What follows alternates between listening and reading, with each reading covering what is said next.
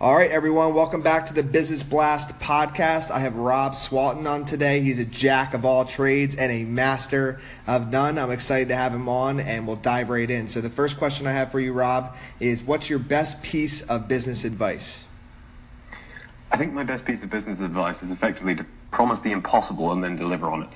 So it's a dangerous theory, potentially, but I think you have to put yourself in a position where you stand to lose something in order to gain something.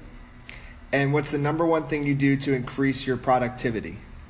It's effectively the same strategy, unfortunately. It's a case of, figuring out where I can put myself in an uncomfortable position and then working out how to get out of it. I suppose it's sort of, mental jujitsu almost.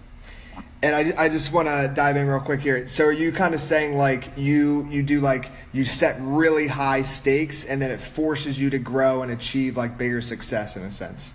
Precisely, yeah. I mean, I don't have any kind of formal qualification to do what I do, so I always go into it being the underqualified person and then effectively just having to sort of, catch up to speed very quickly. Gotcha, okay. And what's your favorite online business tool?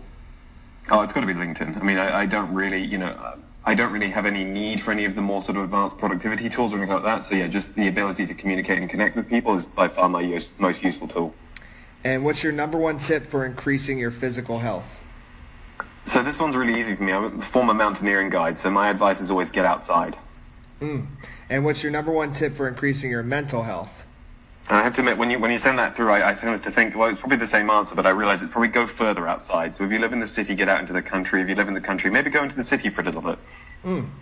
And in your opinion, what's the key to happiness?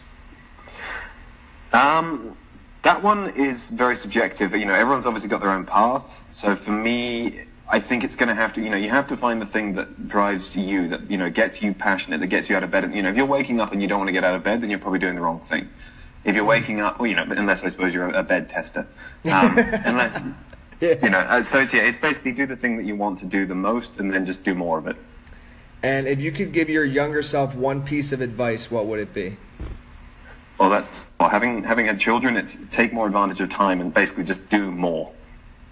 And what's the best business book you've read, and what was the number one thing you learned from it? So I'm going to disappoint you on this one. I don't read business books. I have a sort of a real hatred for the whole concept. I think that, business is an individual pathway that we all find again, going back to that thing of what makes you happy. Yeah. So for me, I mean, if I had to pick a book, the Book of Five Rings, Miyamoto Musashi, sort of ancient text on Japanese sword fighting, has taught me more about life than I think any other book has. Awesome. No disappointment there. You're actually the second person on the podcast to say that they don't read business books, so I might open that up to just any book in the future. Well, I think it's a good question to ask because it puts people in the mindset of do I like business books or not? It forces them to ask that question. But I think that that they never work for me. And what's your favorite quote and why?